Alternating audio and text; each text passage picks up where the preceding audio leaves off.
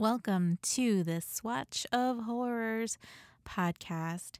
This is a show about beauty horror stories told by beauty professionals. Me and my guests call out the beauty industry for their issues, as well as bad client behavior, among other things that can go completely wrong while working in the beauty industry. I'm your host, Memes. I'm a former makeup artist. I used to beat faces all the time. Oh, that's really, do people still say that? Beat a face? Sounds so violent. I used to be a makeup artist. I'm not anymore, and that's okay because I work in a completely different industry.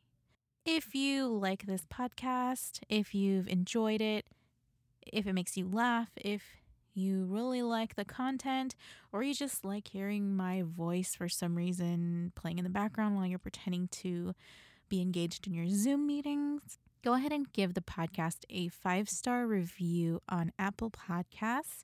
Subscribe, follow wherever you like to listen to your shows. That really helps the podcast grow. And if you really want to help me out, take a screenshot of this episode right now and post it on Instagram and mention at Swatch of Horrors. The podcast is also on Twitter.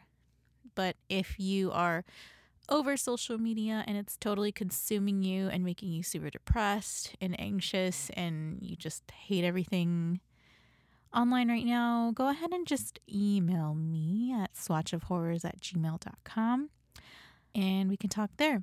I'd love to hear your horror stories if you are a beauty professional, and maybe you can be a guest on this show. Thanks for listening, and let's get on with this show. Swatch of Horrors. Can I just get I'm looking for nude or pink or red lipstick. Do you have anything like that? Is there something purpose for this? I must speak to your manager.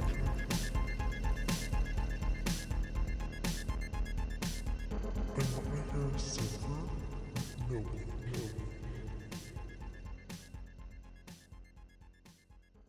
I hate my voice too. It's like I'm terrified to listen. Oh, really? That's so funny. Afterwards, yeah. I feel like I have like a prepubescent boy's voice that crackles all the time. And No, I was just thinking how you had like a really like solid podcasting voice that you like sound like a relatable person, and it's all fake. It's not real. I'm not actually relatable at all. No, you are. But no, it's all post-production. I feel like it just makes my voice sound better, and the microphone helps too. And yeah, I don't know. I feel like I'm trying to get into that whole sound more natural and like myself instead of my interview voice. Like, hi, I'm here to interview for this job. And right. I'm so uncomfortable. But today I have a special guest with me. Well, they're all special, but so today I have with me a celebrity makeup artist who has over 15 years of beauty makeup industry experience, and he is internationally published. And he has also worked with Christian Siriano and Pamela Roland. And his work is amazing. Your makeup is like high fashion editorial. Like, I don't even know what to call it. It's just glamour. Like, it's just so pretty. So you are so sweet. Thanks. I'm a huge deal. I keep telling everybody. Austin Mark. That's me. That's you. Do you have like a catchphrase with your last name or anything? Like, I'm going to leave my mark on you. No, I should probably I feel like I should come up with something clever. Like the puns should be writing themselves, but they're not. Sometimes I feel like puns are so annoying, but then sometimes I kind of really secretly like them. It seems like it's super marketable, and I should be capitalizing on that, and I just haven't been. Just money, just wasting away money that's not coming into your pocket. Exactly. Yeah, what have you been up to? We have crossed paths in the past. We have. At some point or another in our makeup careers. Yeah, so I've been working consistently in the industry, in store and on set for 15 years, up until fairly recently. I had a kind of a big boy gig. It was like my first national position where I was traveling and training and meeting people for a kind of a big old school makeup company that I won't name. But then COVID hit and I got laid off. Yeah. So right now, not doing a ton industry related, but yeah, it's been a wild 6 months. I was working in a major city that was great for the industry, and then got laid off and sort of reassessed a lot of things and ended up moving to Utah, which is crazy. Wow. Yeah, it's a huge transition, definitely like from the perspective of my career, but also just like my whole life. But I'm super, super happy about it. It's been really cool. It's totally different and kind of amazing. I'm super happy about the move. Well, it sounds like a kind of like an unexpected surprise that just Yeah. worked out. It was very unexpected. Even in like my life, the idea of not living where I was living hadn't even occurred to me, and it was sort of like this lightning bolt moment of like, oh, I don't have to stay here. Like there's nothing holding me here at this moment, so let's try something different. Congratulations on all of that, especially like coming out of a layoff. Like I know that's been tough for a lot of people, especially in the industry. Like my heart goes out to you and everybody in that situation. Now that you've moved, what's that look like in terms of gigs and stuff like that for you, your next step? It's so hard to know, and I hate to be like, I know everyone is so affected by this, obviously, but I'm like, especially me. Things were really picking up momentum.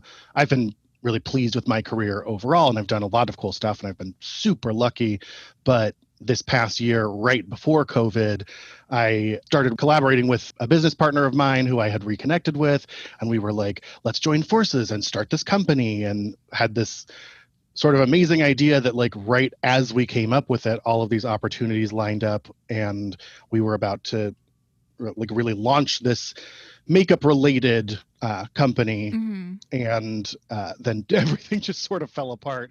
So now that I'm here, it's obviously very, very different in terms of I don't have access to the types of big jobs that I did before, and just from like a personal safety standpoint, like I'm not trying to get out there and work in people's faces nearly as much or in the same way. So luckily I've been able to keep myself super busy. Like we bought a house when we moved here, so I've had tons of projects. But like in terms of my career, it's going to be a big pivot. Like I'm going to have to sort of rebrand what I'm doing. In our new house, I built an in-home makeup studio. Ooh. So there is a room of the house that is dedicated to makeup. When I can start doing that again. Your boudoir. Yeah, we sort of. It was one of the bedrooms that I claimed as an office, and then a couple of weeks in, I was like, I don't need an office. I don't do anything like that requires an office. So I sort of converted that space, and I brought out like all of my cool makeup mirrors and my makeup chair, and sort of displayed everything in a really fun way. Cool. So that like when I can do makeup, and I can do makeup, I think. Once I get the rest of the house together, I will do some kind of local advertising and let people know like I'm here, and hopefully start doing some of in-home services. Nice. It's a mixed bag out here. There are people who are extra cautious, and there are people who are not nearly cautious enough. Yeah. But there are people who still require services, and I do some hair styling. I don't like to sell myself as a hair person, but I do some hair. I did hair and makeup for an online store with a very large following, and I learned how to do hair there, and I'm super grateful for that experience. Although the job itself was kind of a nightmare. Yeah. But yeah, I've been doing hair in an unofficial capacity for a long time, and I did hair in an official capacity to a limited extent. But yeah, I don't do like wedding hair, but I style. Okay. So hopefully I can also incorporate that, because it's also like I feel like working with the back of people's heads is a little bit safer. Yeah. I've also seen some like artists on set, like they'll have like a face shield now with the mask. And I think in my last episode, I think the artist mentioned that like you have I think for one of the gigs she was going to do, she had to do like a COVID test right before she had to get on set. So it's like, it's definitely going to be different for sure. Absolutely. I'm glad to hear that you're going to be taking like all the precautions and whatnot. I saw something online. It was like a seminar in person and it was like a huge makeup class. I'm like, what are you doing? And then there was like no masks anywhere in the pictures and everyone was like, Ugh. let's all gather and take really close pictures. And Oh, wow. Like a master class? yeah. Oh. And people were attending and it was like awful. It was like a nightmare to me, like seeing this. And that, I mean, it hurts my heart so much because master classes are something that I've done for a decade, and that's one of my very, very favorite things to do, to be able to like connect with a large group of people in that way and sort of share my experience and expertise. And like, I love doing that and I love the energy of a room, but like, no, absolutely not. I would not be like in a room with 40 people, particularly unmasked. Like, I'm glad to hear that. in a confined space. Yeah, no, there's no way. But yeah, face shields are going to be like my like mode of protection for work, probably. I mean, depending on what the situation is, but I feel like working in person, face shield is where I'm going to be at. Hazmat suit. Yeah. And very luckily, right at the end of my last job, I got hooked up with a very nice care package of makeup sanitizing stuff from another brand that I guess I won't mention, but who's known for makeup sanitizing products. They gave me like their whole press kit. So I am glad that I can keep everything super sanitized. I want stuff one day. I do. PR? I do miss the stuff coming in. That was a huge perk of my last job. I know. And all my makeup jobs. I feel like I've gotten so lucky when people are just starting out in the industry and they're like, how do you build your kit? I'm like, I don't know, work for 15 years and people will just give you free stuff all the time. That's how I did it. And then it's like everyone gets makeup for Christmas. Here you go. Oh, or for sure. Whatever you celebrate, holidays, birthdays. When I moved out, I moved an entire closet full of makeup, not like a broom closet, like a full clothing closet full of makeup, floor to ceiling. Was one of the things that I had to find out, like the logistics of moving out here. So now it has an entire room for it to breathe in. But yeah, I have an obscene amount of stuff. 15 years in the industry gets you like kind of a crazy collection that you have to constantly be rotating out and getting rid of stuff, because I'm like, I've got lipsticks that are way too old to use on people. And they got that funky smell. It's like, like Band-Aids. That's the perfect actual description. That's perfect. You hit the nail on the head. I didn't even realize that. Some brands more than others. One that I can think of specifically, but that definitely give off a very Band-Aidy smell. Oh my God, yeah. I was I think I opened up a liquid lipstick today and it was like glue, and I'm like, yeah, I think this is done. I didn't smell That's it not though. The stuff. Yeah. So glad you're settling in and kind of like planning your next move. And why did I take a deep breath? I didn't even eat that much. I'm like, I just ate a little bit. I'm like breathing like I ate like the whole like post Thanksgiving Day full. Oh yeah, I'm gonna miss that. No, I think it's because I'm sitting like in my closet, like hunched over on the floor. I don't even have a chair in here. I recorded I'm my also closet. in my closet. Oh. Is this suggesting of anything? No. People will say I'm like in the for closet. the first time in a very long time. Okay, we don't want to put anybody in closets that don't want to be here. But did you see that thing? It was trending. What was it? One of Trump's sons. He was like, I'm part of the LGBT community. Yeah, like in what capacity? And also, we don't want you. And people were like, did he just come out on national TV? Good for him, but no. No, you don't get to. Yeah, no, not welcome to the club. So anyway, you have some beauty horror stories to share with us today because this is I a do. podcast all about beauty horror stories. And this is your soapbox to tell me all about your horror stories and what we can learn from them.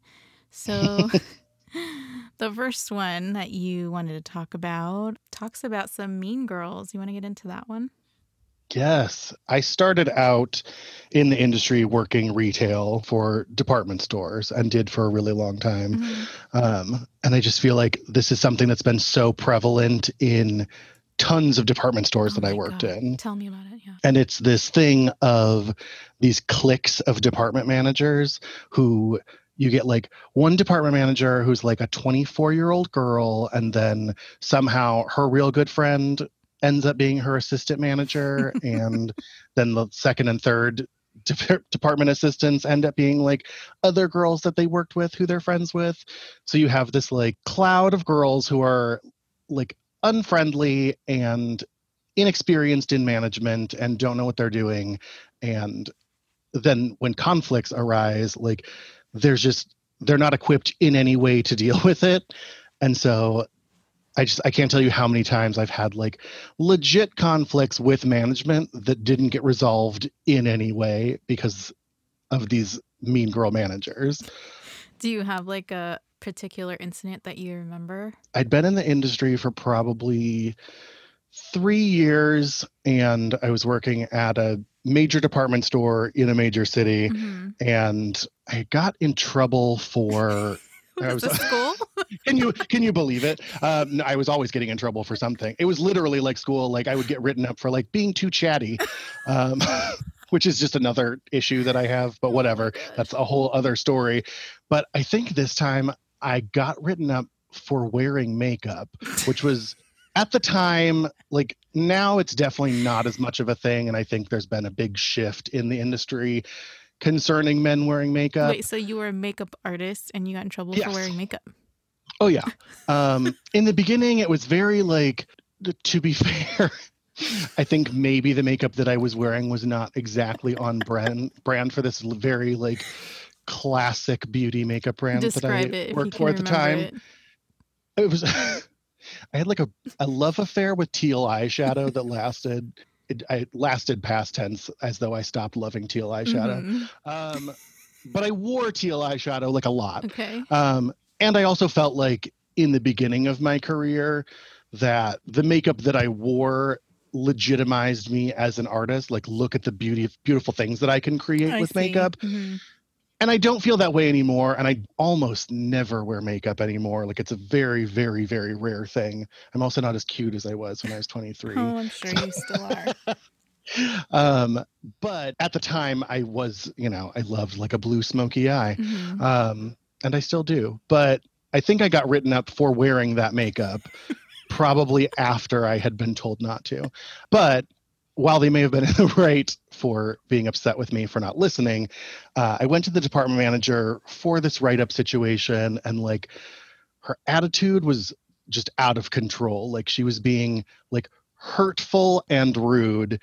And at one point she said something that just fully set me off. And I was like, we're done here. We need to go finish this conversation in human resources because you've officially crossed the line. Oh my gosh. And I think at that point I was very much in the right. Whatever she had said was not okay. So we like march upstairs to human resources, and the human resource people come out and they're like, we're having a pizza party, so we can't actually deal with you right now. Was this third grade? Are you sure this was at a department store? They were literally having some sort of celebration that like they refused to be interrupted by us.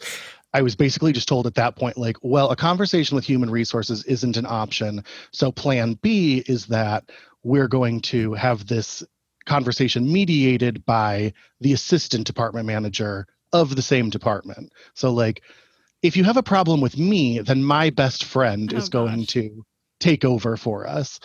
So I don't know why I agreed to it instead of just being like, well, I'll wait for this pizza party to end. But I was like, all right, well, let's sit down with this other chick.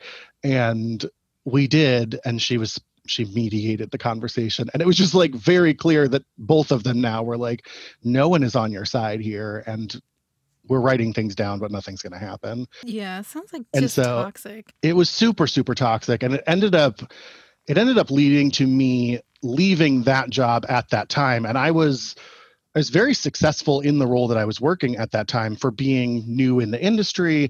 Like my sales numbers were incredible, and I was, sort of making a mark, at least in my career, through my performance at that store. Mhm. And I just got so uncomfortable, and it got so like the tension every day of going into work that like I ended up putting it in my 2 weeks notice after working there for a couple of years. And I came into work the next day, and the same assistant department manager who had taken over that meeting, like, she said something nasty right when I walked in the door. Oh. And like, I literally broke out into like full body hives. Like, I was Oh, so God. stressed out, anxious, and angry about everything that I had been putting up with.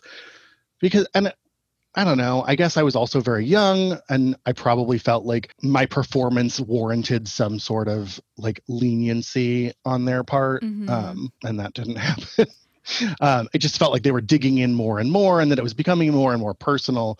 And so like I broke out into hives and was like, I just can't work here anymore. Like, I literally have to quit today because I can't stay here anymore. Like, my mental health is suffering. So I ended up leaving that job. Luckily, finding some better things along the way. And that was actually, I think when I left that job was the beginning of my freelance career, when I started working for myself and working for other brands in a freelance capacity, which really opened up doors for me that weren't before. And ultimately, I'm super grateful for the trajectory that put me on, because I ended up in a much better place, Yeah. and frankly in a better place than most of those managers are in now, NBD. Yeah. So no regrets. A lot of like that clickiness in management and within like coworkers, that can be a total thing in the cosmetics industry. And it's just like, it is mean girl culture. It's awful. Like, I'm Oh not yeah, saying everywhere. absolutely. There's definitely some bad apples, but some good ones. But I totally I understand that, and I've seen it. But also, I like the thing that you mentioned about like how you were performing very well in your job, but you were still they were still like not treating you right. And I've actually come across an article, and I don't remember like who published it, but it said something about employees who like top performers tend to get like the bad end of the stick sometimes from management. And it's just like Oh, this weird absolutely. thing. Like, I've seen I it think, happen too. oh yeah. I mean, and in that role, when I was performing really well, there were accolades that went with that, and I got, sales awards and whatever, and I was top 10 when they would read out sales in the morning or whatever. Mhm. But then if I had an event where I didn't have a double-digit increase, or if I didn't like blow it out of the water with something, then there was this like, well, I guess you're not the rock star that we thought you were. Like, When is an actual quote that I was given to me and heard said to other people all the time. Ew. Like, Yeah. it's not that big of a deal. Like, we sell makeup. Yeah. While others who are like always underperforming, like it's no big deal because they always underperform. Right. So, on to your next horror story. Your customers who seem to be very fond of you. Yes. Stalkers.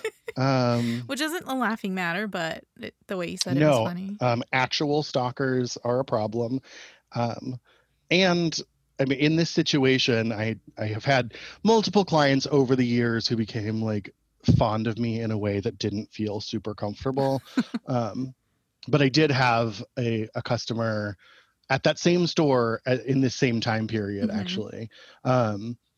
A customer who definitely made me feel uncomfortable about like how excited she was to see me and the regularity with which she had decided to see me. Like, what was So she like when she would come in, or? So the first time that I met her, she had come to the counter looking for a product that was discontinued. And I either found like the last one in existence at another store and had it shipped to her, or I think maybe even I found the tester of it in the stock room and just gave it to her. And which is something that if you were very nice to people in department stores, sometimes they'll just give you things from the stock room, If you're nice. or at least I did. But I helped her out and found the thing she was looking for, Mhm. which was like, I didn't feel like I was like really going above and beyond. It was like, oh, well, I have the tester right here, so if you want it, whatever. But she was so overwhelmed and like overjoyed with how I had just gone to the greatest length to take care of her, and Oh gosh. and it felt great at the time how happy she was. Yeah. I'm thrilled to make a customer happy anytime. And you know, at first it was great. She was really happy. And she worked in the area, so she would come by a little bit more often. She would come a few times a week, and like, if she would just come by to say hello, and sometimes she did buy things. And the department store that I worked at was pretty bougie, and the line that I worked for was very bougie. Mhm. And she didn't have like a ton of money, so it's not like she was dropping like mad cash every week, but she would occasionally buy, you know, one or two things from me, or if I was having an event, she would do a pre-sale, which is super appreciated.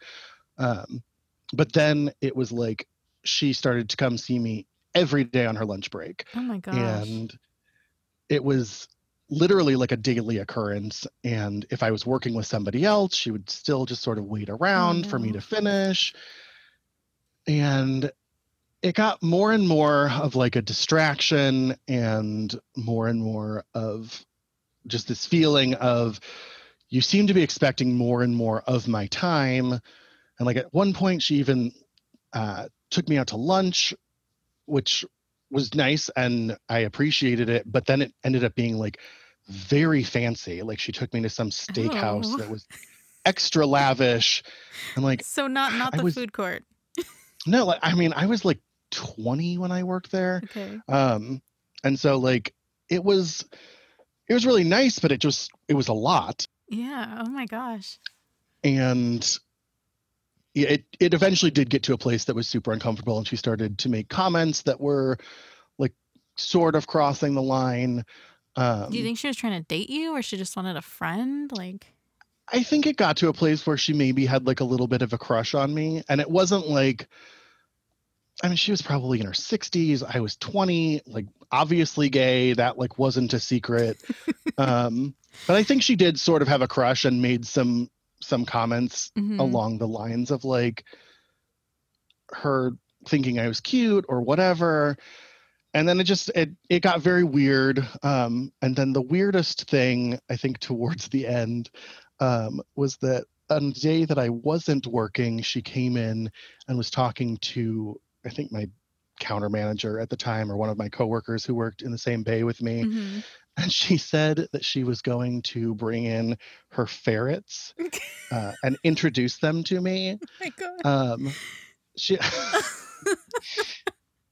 Which and she had mentioned them before. I knew she had like something crazy, like 7 ferrets, and she was going to bring them in like a baby stroller oh no. and introduce them to me. And thankfully, They're she no never dad. did. But I just remember hearing about it afterwards. My coworker being like, "So and so said she's gonna bring in her ferrets to introduce you to them." I was like, if this bitch brings in 7 rodents in a baby carriage, I will lose my whole mind. And luckily, she never did that. And then I ended up quitting that job after I'd put in my short notice, and my 2 weeks notice, and I left before the 2 weeks were up. And I don't think I ever talked to her after I worked at the store, but I heard from coworkers that she felt definitely some kind of way about how I had left Oh my like god. unannounced. And I think she felt like I abandoned her, which Wow. Like, it was a how lot. do you even deal with someone like that? Like, especially if they're becoming a distraction. Like, what would you do? Yeah, and that was the thing. I mean, she was always so friendly, and I felt like guilty for not wanting to, you know, give her more of my time and energy, but it wasn't contributing to my numbers. Yeah. And at jobs like that, you're judged on your sales on a literal daily basis of like, if you didn't make your numbers yesterday, then what kind of rock star are you? And if I have to spend 45 minutes of a 7-hour shift like chit-chatting it up with whoever, Yeah, Like it definitely wasn't not. helpful, and there was no way for me to tell her like, you really can't come this often, because I didn't want to hurt her feelings. She was really like a lovely person. It definitely got weird. Yeah. Oh my gosh. Well, I don't know what's worse. I don't know if that. Well, I think that probably is worse. It reminds me of a client that I had. She would come in, and I got stuck with her one time because the person she would visit all the time to get her makeup done was unavailable. Then once I got I got her one day, and she would just always come to see me to get her makeup done. And, would do the whole like maybe she'd buy something, maybe she wouldn't, maybe she'd return it all. Hmm. But she like this is kind of like a side note. She would tell me, and I don't know if this is true. She was getting her makeup done to get into these high like publicity events, like the Grammys, the inauguration, like, and she would sneak in or do Oh. something like outlandish like that. And I don't know if she was telling the truth or what, but I wouldn't put it past her that she somehow found a way to get into these events. I So will yeah. tell you, having been to a lot of like press events, like you show up early enough and you look the part enough, and people just do not ask you questions. Like you wear all black and like have a makeup chair with you, and like you could just walk into a whole bunch of scenarios.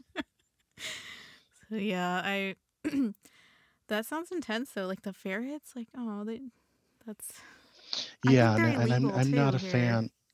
Yeah. The the state that I was working in at the time, they were not illegal, but they uh, I've never been a fan. Uh, there's a smell. Teeth are very small. I The don't think eyes are I've very been around red. one. It's like a hamster and a slinky had a baby. They're really. I'm not a fan. Like, Do you like any animals? yeah, I like.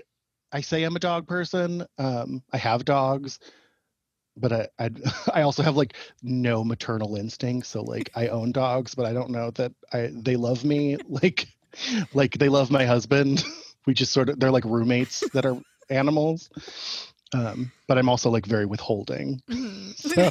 So, so I think that's my own fault. I could probably get them to love me if I would give them treats, You'd but probably be a bad ferret dad then. probably. I went through a drive-through the other day. There's a really weird thing in Utah, um, because of the large Mormon population here. Hmm. Mormons don't drink coffee or tea, but Oh, that's right. they're really like all about a luxury beverage situation, Hmm. but they won't go to Starbucks. So they have drive-throughs here that are just for soda. Um, Oh, really? so yeah, so you drive through to get your like Diet Coke with fresh limes or whatever, Hmm. and they're all over the place. And I went through with my dogs the other day because I was going somewhere and I brought them with, which is rare. And the guy at the window was like, "Oh, do you want dog bones?" And I was like, "No, they don't deserve them."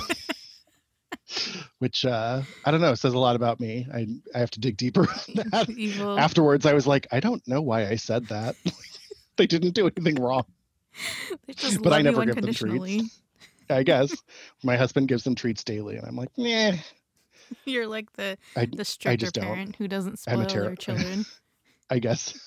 So, on to your next one. You said customers who are irate because they can't get something for free, which Ugh. nobody should be getting free things anyway. Right.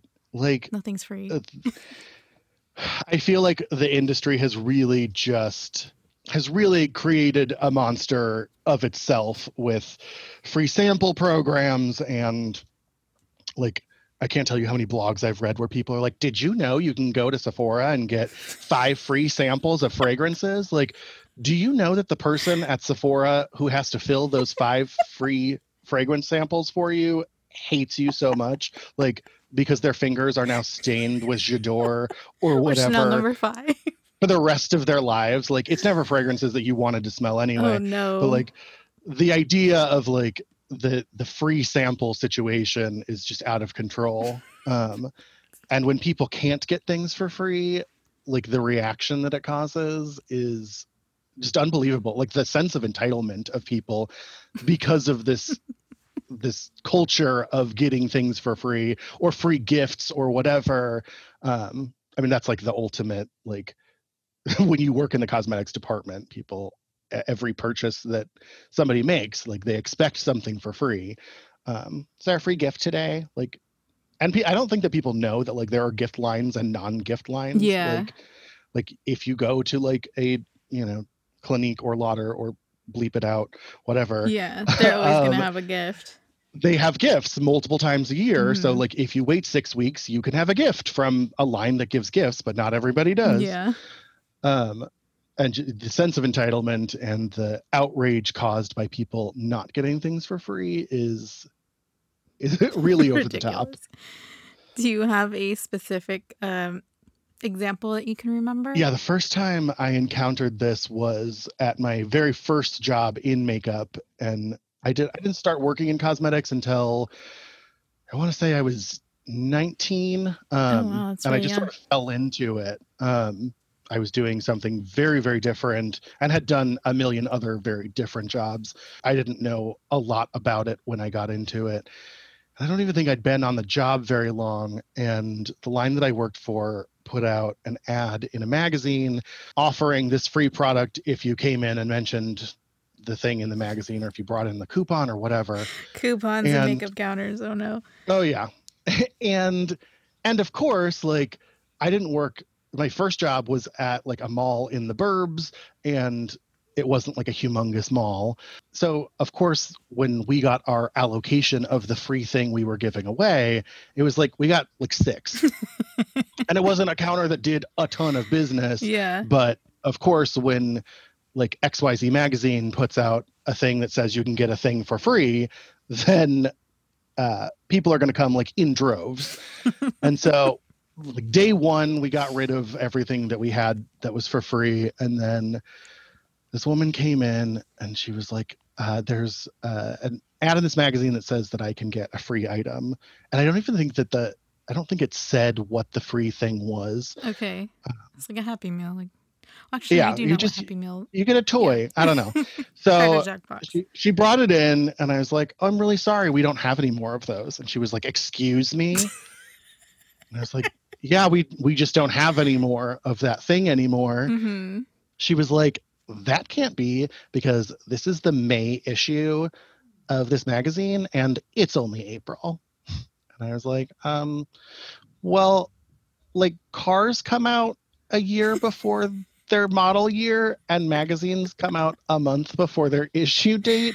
So everyone else also has that issue. So we don't have that. And she was like, the audacity. She was like full Karen, like, I need to talk to your manager. Why? So my manager can recreate So the gift? can confirm what I said. Let me just and go make ultimately, it. the best part was that ultimately I was like, well, if you would like to see what the item was, in case you'd still like to purchase it, it's this red lip liner. She was like, I don't wear red lipstick. Well, then You don't want I the guess- free thing. then I guess it doesn't matter that we don't have it. But of course it Have a matters because super it was great life. free. Right. Yeah, no, people want as much of a free thing that they will never use as they can possibly get their hands on. You know, I hate when people ask, like, oh, is this a free makeover? Like, No. technically. But Like, nothing's free in life. it's such a weird thing of like, the store doesn't want you to give free makeovers, but they don't want you to tell people that you don't give free makeovers because that's rude. And like, you're caught in the middle of like, well, it's complimentary and that's all I can say. And you're supposed to know that that means that it complements your purchase, but I'm not allowed to say that it complements your purchase, or like, I can actually get in trouble. It was so hard. It's like they want us to do all this makeup, but then make your sales goals, but then, you know. It's created a culture also of people expecting free makeovers and all of these makeup events that stores hold where we say like, come get your makeup done. Like, yes, there's a gift with purchase, but if you don't make the purchase, you don't get the gift, but you did get your makeup done for free, and like no one's stopping you from doing that. And so it's just wild. Like in the 15 years that I've been doing this, the change of the expectation from like when you go to the mall because you have an event and you get your makeup done and probably you buy something, but sometimes people don't, to now like just anyone is like, oh, well, if I go to any place that sells makeup, I can get like a full glam beat, like everything but lashes. And sometimes they're like, do the lashes cost money? Like, yeah, they do. And I think just because of the industry catering to this for so long, that it's created more and more people who are like, yeah, you go to the store to get a free makeover if you want a free makeover. Like, where else in the world does that exist? Yeah. Like, I don't know. can I try out this gel manicure? If I really like it, I'll come back and pay for one. Can I try the steak at this restaurant? And Right. which I'm sure everything is so different now. It's like now these people who take advantage probably can't do that anymore because of the pandemic. So Yeah. I mean, and I have not worked in a store since like the shutdown of the city that I lived in at the time. yeah. But my friends who are still working in retail, they are like, it's such a huge shift for them because you cannot touch people anymore. Yeah, which in some way, you know, that's the whole industry. Like, Yeah. I guess you can like direct people to try things on themselves, or you can like sanitize things and then step away so that they can try them on themselves. But it really is, it is dramatically affecting the jobs of people who did this for a living. And in like, for so much of my career, I was freelancing for brands in the capacity of like, you go in and you do people's makeup and sell as much as you can, but you don't work at the store. So there's no like guaranteed hours or any of that. yeah, it was like And as needed. so, yeah, it really has affected the number of jobs, which is also a Sucks. scary prospect for me, thinking about like, if I wanted to go back to retail, and I was towards the end, like I did have this retail end job, but also I've been doing outside stuff for so long, like print and runway and event makeup that wasn't related to the retail side. But when I think about like, I need to go get a job to bring in money, I think like, well, I could go work like at a store. It's not something that I'm looking forward to, or but I don't know. It's a hard prospect now because I'm like, I don't know what the jobs are to go back to. Exactly. It seems like, you know, in your case, it almost sounds like where the demand is going to be private, like just private Right. events, which even then is kind of like, I guess, scary depending on who you ask because you don't know how big the event is. And then also maybe print and commercials, I think, and movies and all that stuff, I think, is slowly starting to pick up. So probably not so much retail. There's still going to be jobs in production. There's always jobs in production. There's not a lot of production here. So that's different. But like events and things will still happen. And that is going to be part of the industry. But I'm also hearing from friends, my business partner for the business that we were planning on starting, she had a huge wedding business, really, really successful. Even, you know, when we met and we're sort of merging, we were, she had this very successful business in doing weddings. And when she slowly started to go back to work, we talked about like how she was going to tell people that things are different than they used to be, and how you sort of prepare people for getting your makeup done for an event by someone who is compliant to the rules of the industry now. Yeah. Because I think when people hire you on a freelance basis to do makeup for their wedding, like, you know, I've done people's makeup while they sit on their bathroom counter. I've done people's makeup outside. I've done, you know, the situation is always different, and you sort of adapt to what the situation is going to be. But in order to be compliant with the rules, my business partner started sending out these emails saying, all right, we're ready for your big day. Here's how it's going to go. Only people who are getting their makeup done can be in the room while we're doing makeup, and everyone needs to wear masks, and you have to wear a mask while I do your eyes, and then when I do your foundation and lips, you can take it off, but you can't open your mouth. And so we had to find a way to kind of soften that. And like, she and I both do airbrush makeup, and your mouth has to be closed for airbrush anyway. So that sort of helps. but she was having brides who had booked her 8 months out saying, nah, I don't want to do that. Like, that's not how I want my wedding to be. So like, so you're fired or whatever. So stupid. Yeah, it just came to a place that was really, and then we had to find, trying to hold on to this business because she is a 100% freelance artist. Mm-hmm. She doesn't have another job. She has a life and she has to pay for, Yeah. her bills and like her family.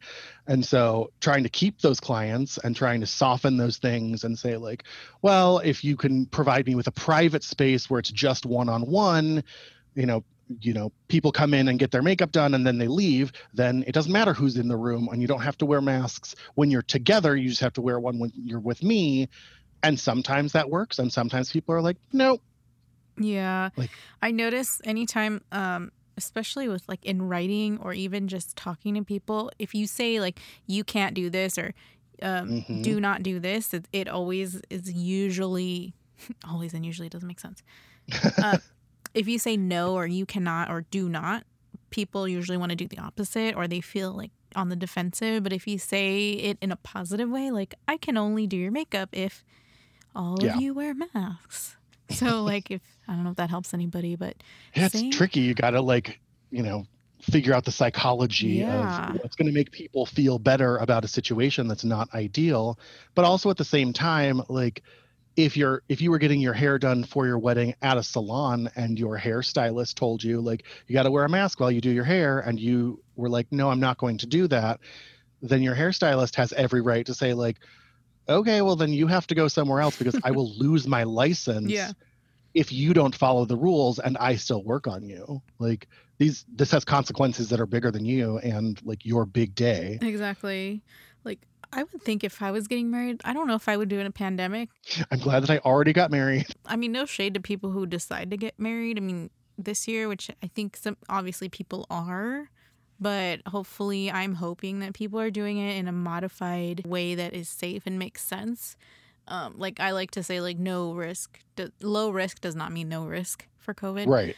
But it would be kind of cool to be like, okay, we're all wearing masks in this picture. Like, let's, it's like a time capsule thing. I'm not making light of COVID, but I'm just kind of like, this whole thing is very historical. And I feel like everything we do during this time is kind of very like people are going to read about this. And I've lived through it. You've lived through it. We're going to have memories and, it'd be kind of interesting to see and look back on these pictures and be like, oh yeah, like, so-and-so got married during the pandemic and look, they're all wearing masks. Like, yep, that's what we had to do at the time. So with that topic of COVID, I like to do a segment called COVID Catch Up.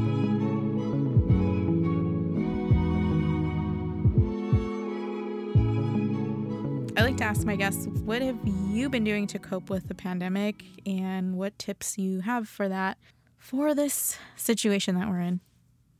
So I sort of just through the random circumstances of life, I feel a little bit, I feel lucky because before all of this happened, like last year, I started doing some like big personal growth, like work and got into some therapy that was very much needed. Yes, nice. And so I know you and I have talked about the importance of therapy a million times. Yeah, I'm all about very it. pro therapy.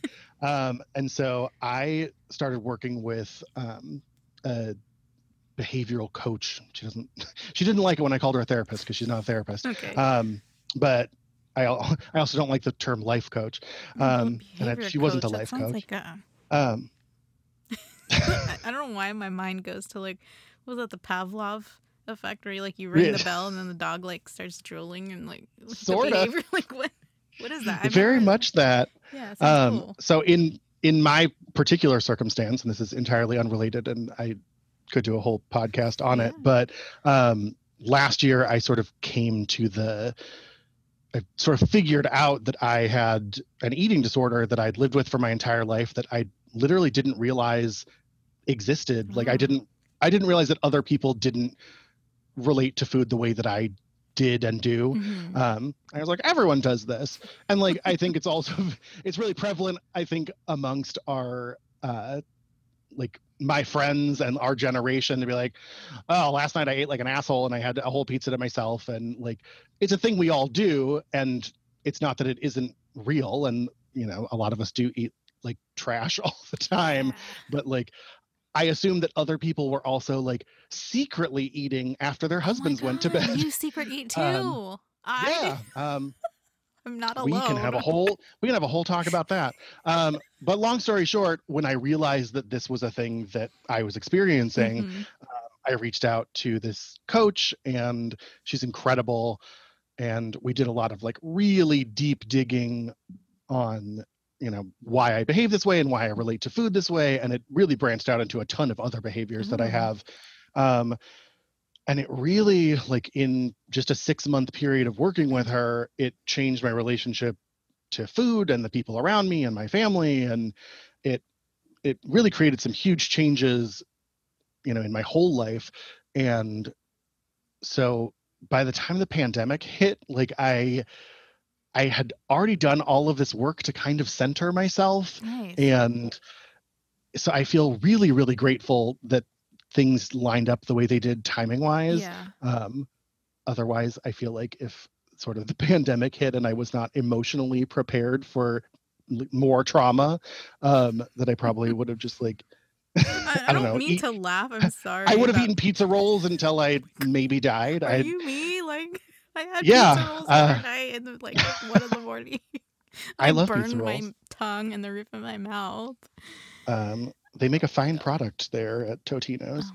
Oh my God. I love a pizza roll. You should ask them to sponsor. I But know.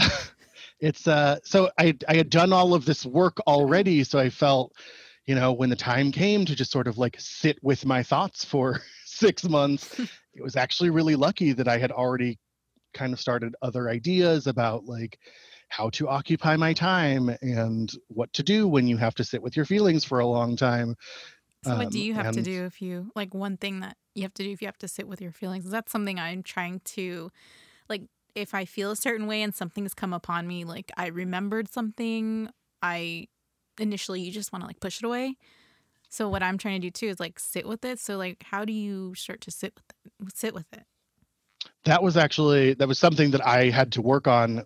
I remember telling my coach that I was working with that like I could never just like go and walk the dogs without like listening to music or a podcast, because the amount of time that it would require me to be like alone quietly with my thoughts without the distraction of like a screen or Oh. whatever else, like I was very much worried about where that would go and like where my thoughts would go. And so I really had to work on kind of fighting through that and just taking those thoughts to their logical conclusions of like, well, what am I afraid to be thinking about? And what is that thing? And why am I afraid of it? Yeah. And if I think about it, I kind of have to just like force myself to go to the next step and the next step and the next step. And it turns out that like one of my huge issues is that like I have these fears and anxieties over things that are like patently false or that disprove themselves in my life all the time. Like if I think about, you know, whether or not my friends want to hear from me, or, you know, whether or not I should be more social, and that I have this fear of like people not wanting to hear from me, or, you know, not wanting to be my friends, or everyone secretly hates me. I swear like we're the same person.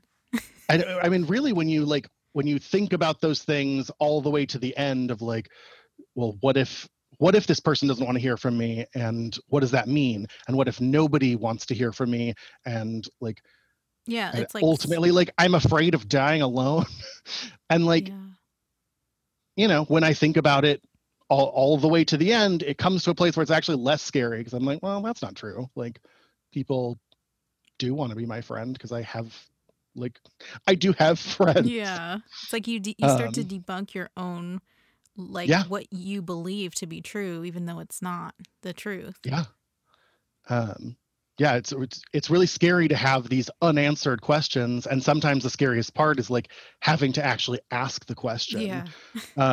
This is another like fully like down a completely other rabbit hole that's really dark. But I remember the woman who I was working with, we had been working together for a couple of months, and she was like, "Do you think your husband is happy in your relationship?" And I was like, "How What? dare you?"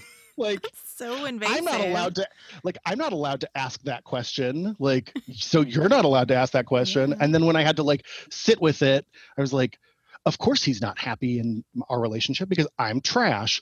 And then Oh. when you kind of like pull all those things apart and then actually having to like ask the question, like going to my husband and be like, "Are you happy in our relationship?" And him being like, "Yeah." Oh, well, shit. Well, that's why we're married. No, I'm just kidding. Oh, all right. Then we're good. This isn't scary anymore. So uh so I guess that's my pandemic So it sounds like advice. so it sounds like you were lucky enough to kind of have been doing this prep work and self-improvement, and what you learned from that was just kind of sitting with your feelings during this time of the pandemic and just breaking it down, like asking yourself why. Yeah, Like, I think a lot of the anxieties that I had at least were related to like being afraid to ask myself questions and afraid to dig deep on things because the answers seemed like they would be bigger than I could handle, and but like really in it's the like they're end not. none of it was Yeah. like I didn't come across anything that was like, the finding out that I had an eating disorder felt like this humongous thing. And then on the other side of it, it was like, if I'm kind of just nice to myself and like forgive myself for doing things that I didn't know I was doing, or that like eventually I did know I was doing, but I knew why I was doing, it was like, well, like I don't need additional shame on top of a thing that is bad for me. Yeah. Like the shame and the anxiety and all of those additional negative feelings are so unnecessary, and like the torture that you put yourself through in addition to having a regular ass problem is like, it's so uncalled for. Like we all just need to be nicer to ourselves. So just be nice to ourselves, right? Very that. Yeah, I totally can relate. Like everything you've said, I'm like, oh, okay. I probably have had or still do have an eating disorder myself. Okay, that's what we're I going. have a phone number for you. Okay. I don't mean to Uh, laugh about stuff, but I like for me, it's you like have you you kind of have to have to. laugh. Yeah. You have to like laugh at yourself sometimes. Like that's how I kind of get through to certain things. It's like making fun of myself, and I appreciate that you're talking about like mental health and all of that stuff because I really do like to touch on that during this podcast because it was a huge important thing for me, and I just felt like because people shared stories with me about their mental health, it helped me get better in so many ways. So I really appreciate you talking about all of that, especially because it's so relatable. Like I can relate to that 100%. Oh yeah, for sure. I mean, I think especially with the eating disorder thing, I think so many people relate to not specifically having binge eating disorder, which is what I am dealing with, but Hmm. like I think a lot of us have disordered eating in some way or another. Or Like like we an all are unhealthy relationship with yeah, food in we're some way. relating to food, or we're feeding something else that isn't hunger all the time. Yeah. Um and so I think it's super relatable. Like everyone eats. Yeah. And a lot of us have issues with that. And if not food, like, you know, everyone has issues with something. Yeah, that's totally true. And I especially like that you're a guy and you're talking about therapy because I feel like, and not to like blanket statement men, but like it feels like a lot of men tend to not. It's like a stigma almost, Yeah. you know. So Yeah, absolutely. I think men are held to a different standard when it comes to having emotions and talking about your emotions. Like I feel kind of lucky in the gay community, and like a man who grew up with all female friends and like being used to being around people who talked about their feelings. I think I sort of had an advantage there, mm-hmm. but still, like, there are double standards, and there are, you know different societal norms for how men are supposed to behave or supposed to react or deal with their feelings. For sure. So yeah, it's been super hard. It's been a ton of work, but also really rewarding. Nice. Well, thanks for sharing that for the COVID catch up.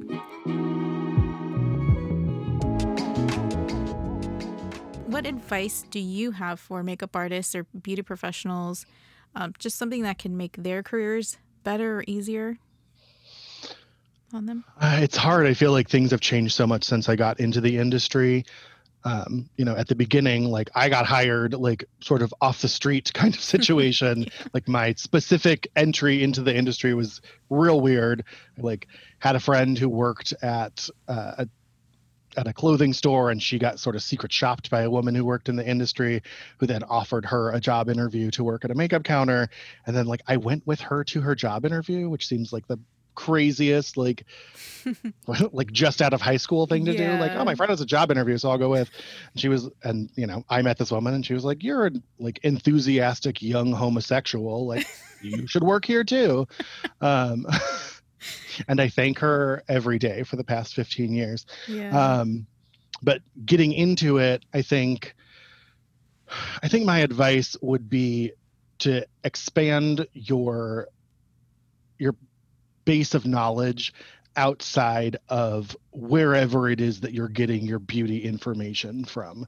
I think there are so many young people who are drawn to the industry because of their experience with YouTube makeup tutorials or Instagram, and social media has made it very accessible, but it's also made it really difficult for people to understand what it is that you need to be doing as a makeup artist and really what your job is.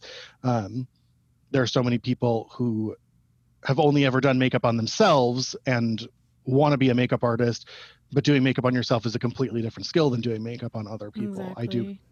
I do far better makeup on other people than I could ever do on myself. Yeah, me too. But I started out by doing makeup on other people. And so I think just expanding your horizons and expanding where you're getting your information from is really helpful to, see different sides of the industry and see different art forms and different versions of what this thing could be. There's so much amazing, super, super artistic talent that happens on social media, but unfortunately, it's largely a skill that doesn't translate outside of social media, because you really shouldn't be doing the type of makeup that you would do for Instagram on human people most of the time. It's a very different skill set that doesn't translate to being in person. That makes sense. Which I have a million thoughts on, but Same.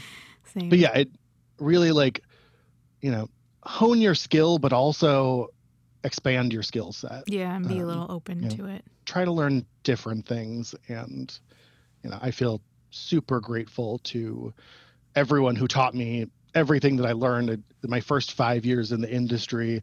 I was really successful in sales, and I felt like I took to makeup very naturally, and I felt like, oh, I'm a total natural pro at this. And I'm also an amazing makeup artist. Yeah. And then 5 years in, I moved to another major city where just like the median skill set of other artists was 10 times better than anything I had ever done. And when I look back at what I was doing in my early career, I'm like, oh, no. There's no blending, there's no eyebrows. And so, being open to learning new things. I'm so grateful to all of the super talented artists who I've had the chance to work with over the years. And just, all of my talent is a credit to people far more talented than I am. Yeah. So sounds like getting your information and kind of your skills from different sources, and in turn you will kind of create your own skill based off of that. It's like a catalog. Be open. Yeah, definitely. And what advice do you have for clients? So either something, it could be a piece of advice for them to be better clients, or something that you want them to know that they may not know about the industry or about being a makeup artist. I think it's really hard for people to understand something that they haven't done themselves. I worked in restaurants before I worked in makeup, and you don't know what that job is like until you've done it. Yeah. And I think there's so many people who have not, because most people are not makeup artists, there's so many people who don't understand what the deal is with getting your makeup done. So I don't know. I think as a customer, people just need to be people really need to adjust their expectations. That's a good one. What you are getting out of this is really directly related to what you're putting into it in a very real monetary way. Like, if you are not spending money on the makeover that you are getting, then you cannot expect a makeover that looks like it cost a lot of money, especially in a retail setting. Like, your artists have sales goals every single day, and if you want a like full Kim K beat that takes 90 minutes to do, like, you are robbing that person of an hour and a half of their time that they use to sell things to other people. Yeah. So, it's unfortunate. Like, I think everyone deserves to be, pampered and have that experience of feeling beautiful. And I love that. Like, I love giving that to a client. Yeah. I love that transformation, and that's what draws me to makeup all the time, is being able to give this thing to people. But in a retail setting, like, you have to pay for that. And outside of a retail setting, you also have to pay for that. Yeah. Like, if you want me to make you look and feel incredible, like, that's why my services are not free.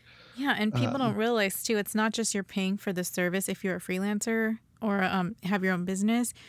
That money goes also towards your supplies, your kit. Like, a mascara doesn't grow on trees. You can't cultivate that in your backyard. You need to buy your own product. Absolutely.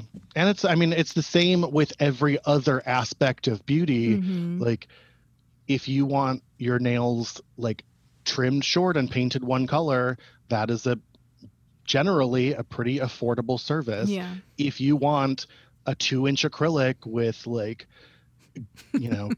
glitter gel and, mirror pieces and flowers and whatever people get done, like, there's a reason people spend $200 on manicures, because they have nails that look like you spent $200 on them. Yeah. Same thing with your hair color. Like, these things are expensive. They take time, and they take decades of experience on the part of your artist to give you that. So, like, the assumption that thing can or should be free is just sort of beyond me. Nothing's free. Nothing is free. Oh my gosh. Well, I guess that wraps up our episode. Oh wait, no it doesn't. One last thing. Tell everyone, the 20 people who listen to the show. I'm just kidding. Tell everyone. Well, now my mom will listen, because I told her I was doing this. Yay, Mom. 22 people. Or did you say 20? I don't know. Yeah. She's only one person. Where can we... I'll find at least one more other person to listen to it. Okay. Deal. Where can we... Also, I listen to your podcast. Oh, yeah, thanks. Which, it's nice that you do, as obviously I know you, but, I also feel like, no one who knows me is obligated to listen to this show. Like, that's fair enough. Totally fine. Like, just... No, I'm so happy that you're doing it. It's fun. It was a quarantine project, it was one of those things where it was like, if not now, then when? So I love it. Where can we find you on, I guess, Instagram? Yeah, so I am on Instagram. My handle is @AustinMark, MUA. Austin like Texas, Mark like the man's first name with a K, and MUA like makeup artist. Okay. So that's my Instagram. Yeah, you can find me there, and from there you can find anything else. Yes, I definitely have a Facebook page that's associated with that Instagram. But I unfortunately did not think to have a Facebook page before I got all my followers, and they did not carry over. So no one ever looks at my Facebook page. But I do have a decent Instagram. Okay. That needs some updating. I haven't put anything up there in a long time. Social media is evil anyway. It's fine. It truly is. But yeah, I'm on Instagram, and you can see my work there. Cool. And thank you for coming on and talking to me about all the horrors that you've experienced.